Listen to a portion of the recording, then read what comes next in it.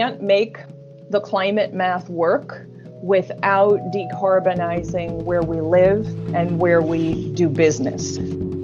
For us, it's really a key consideration to make sure that this urbanization and this new housing stock can contribute to reduce the greenhouse gas emission. You're listening to The Lid Is On with me, Connor Lennon. Even though the COVID-19 pandemic has put a dent in commuting and other forms of travel, New York is still a busy city, teeming with traffic. But petrol and diesel are far from being the main sources of greenhouse gas emissions here. That dubious honour goes to buildings. More than 2/3 of the city's carbon footprint comes from the energy that goes into heating, cooling or lighting buildings.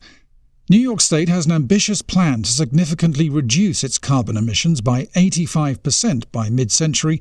But here in the city, a dense metropolis full of buildings from different eras, the scale of this task is plain. Janet Joseph from the New York State Energy Research and Development Authority accepts that the challenge is significant, but it needs to be tackled. Building decarbonization is one of the more significant challenges in our climate agenda. But, you really can't make the climate math work without decarbonizing where we live and where we do business. So that means bringing to scale many different solutions and overcoming barriers in the millions of buildings that we have across New York State. And we have over 4 million buildings in New York State, and 70% of these buildings were constructed before the emergence of the Energy Code. So these buildings, they were not designed to be energy efficient. And if you look out your window, you could probably glean as much. So many, and I would say the majority of these buildings will need to be retrofitted or upgraded in some way, shape, or form over the next few decades to reduce carbon pollution and to achieve our greenhouse gas reduction goals. So that's what we're very focused on, and we have many different strategies to try to drive progress on that front. That was Janet Joseph, Senior Vice President for Strategy at the New York State Energy Research and Development Authority, explaining why the state needs to get to grips with the energy leaking out of inefficient buildings. And one of the strategies for cutting the state's carbon footprint involves finding ways to ensure that new buildings use just a small fraction of the energy needed by conventional buildings for heating and cooling. On a snowy, windy day in February, I headed to the Bushwick neighborhood of Brooklyn, New York, to meet Chris Benedict, an architect based in Manhattan who's had her own practice since 1995 and has always been interested in designing buildings that are as environmentally sound as possible. She wanted to show me two of her projects commissioned by the Riseborough Community Partnership, which develops low-budget housing for low-income families, senior citizens and other populations with special needs, with an emphasis on energy efficiency. Both projects demonstrate that it is possible to dramatically slash energy needs without costs rising through the roof. The first is a recently built construction for senior citizens which meets strict ultra-low energy or passive house standards. This building is special because it was either the first or one of the first new construction buildings, and definitely the first affordable housing building in New York City where we sought to meet the passive house standard. It was an empty lot. There was grass growing in here, and a lot of the construction was very typical. The exterior of this building is now clad with insulation, which was an unusual thing to do in 2005. And we like putting insulation on the outside of buildings because it keeps all the thermal mass of the building inside of the insulation and keeps the temperature inside very steady. We also like insulation on the outside of the building because it keeps condensation from happening inside of the building because the walls are warm and there's no condensing surface. So it improves the health of the people in the building by insulating on the outside. There's a lot of things going on in buildings right now with regard to their mechanical systems that could be improved, that could bring us a big jump forward. Why is it so important for it to be airtight? There's normally in all buildings here in New York, a lot of building leakage. So in the winter, buildings experience something called the stack effect, which is a physical effect where air at the bottom of the building that is warmed up rises up through the building and then pulls more cold air in at the bottom. So often in New York, people are very uncomfortable on the first floor if they live there, and they're overheated at the top and they open their window. And this is a cycle we can control by creating an air barrier to reduce the stack effect in the building. They might have steam boiler systems, so steam is on and off. Steam has to heat all of the radiators up in the entire building. Water condenses and comes back down to the boiler again. But people only get heat when the steam gets up there, condenses, and the heat comes out into the room.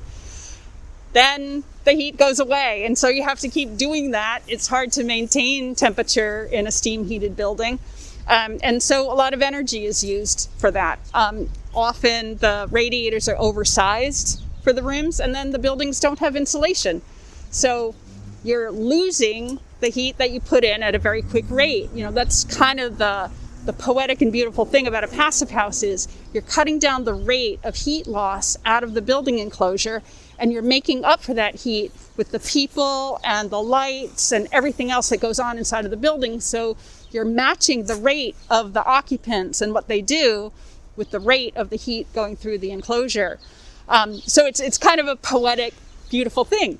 But Ms. Benedict is not only concerned with designing new buildings to the highest environmental standards, she's also helping to transform those extremely leaky buildings she mentioned. We are on Grove Street in Brooklyn, and these are 4 buildings that are part of a 9-building project called Casa Passiva. And the project is to take existing buildings and bring them to the Passive House standard. The Passive House is based mostly on creating an airtight enclosure that is insulated with continuous insulation, ventilation that is done with heat recovery, so that when we're taking heated air or air-conditioned air out of an apartment, we're taking the energy that we put into that conditioning and putting it back into the incoming airstream. You've really put a brand new skin and outer layer on this existing building. How complicated is that to do? Well, you know, it kind of looks simple when you look at it now, but it was a puzzle to figure it out. Whilst projects such as Casa Passiva are encouraging examples of innovation driving the climate action agenda, it's clear that they can't take place in isolation. As Janet Joseph explains, joined-up thinking is needed if the city and state are to achieve their goals. We need high-efficiency electricity to heat and cool our buildings.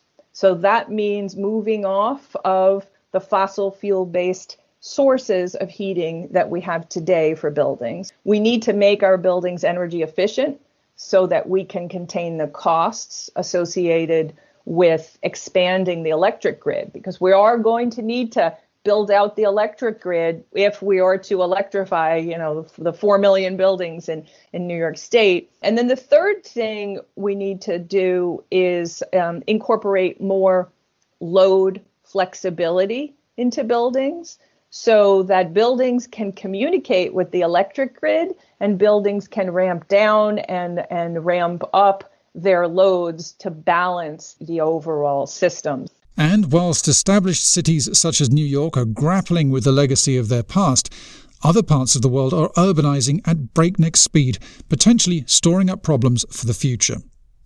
Christophe Lalande is the head of the housing unit at UN Habitat, the UN agency that promotes safe and sustainable urban environments.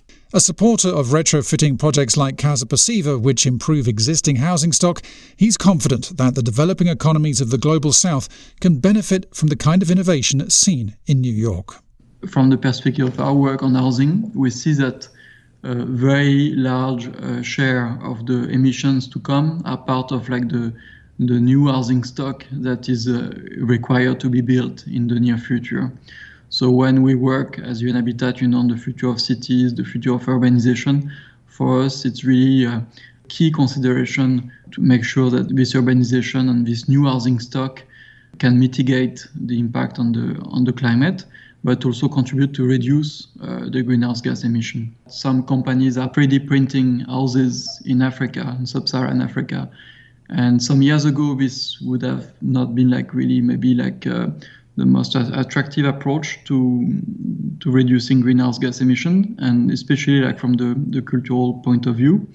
But it's a very interesting solution to be able like to produce housing at scale at low cost, but also by streamlining the way that you are building housing and also like sourcing materials, you can really have a positive impact on the environment by reducing these emissions. Christophe Lalonde, Head of Housing at UN Habitat. Back in New York, no one is underestimating the scale of the task ahead, but there is a sense that the political, technical and logistical stars are aligning, and that we have a fighting chance of achieving the goal of bringing down global temperatures one building at a time. It's not rocket science, the challenges that we need to achieve. There's just a lot of issues we need to work out on the ground. We got to get the costs down. Are we going to get there? I don't know. I mean, I've traveled to some European countries where they set these goals and they say they're going to try. And that's what we're going to do. We're going to try. I'm Connor Lennon, and you've been listening to The Lid Is On, the flagship podcast from UN News. For daily text, audio and video stories, go to our website, news.un.org.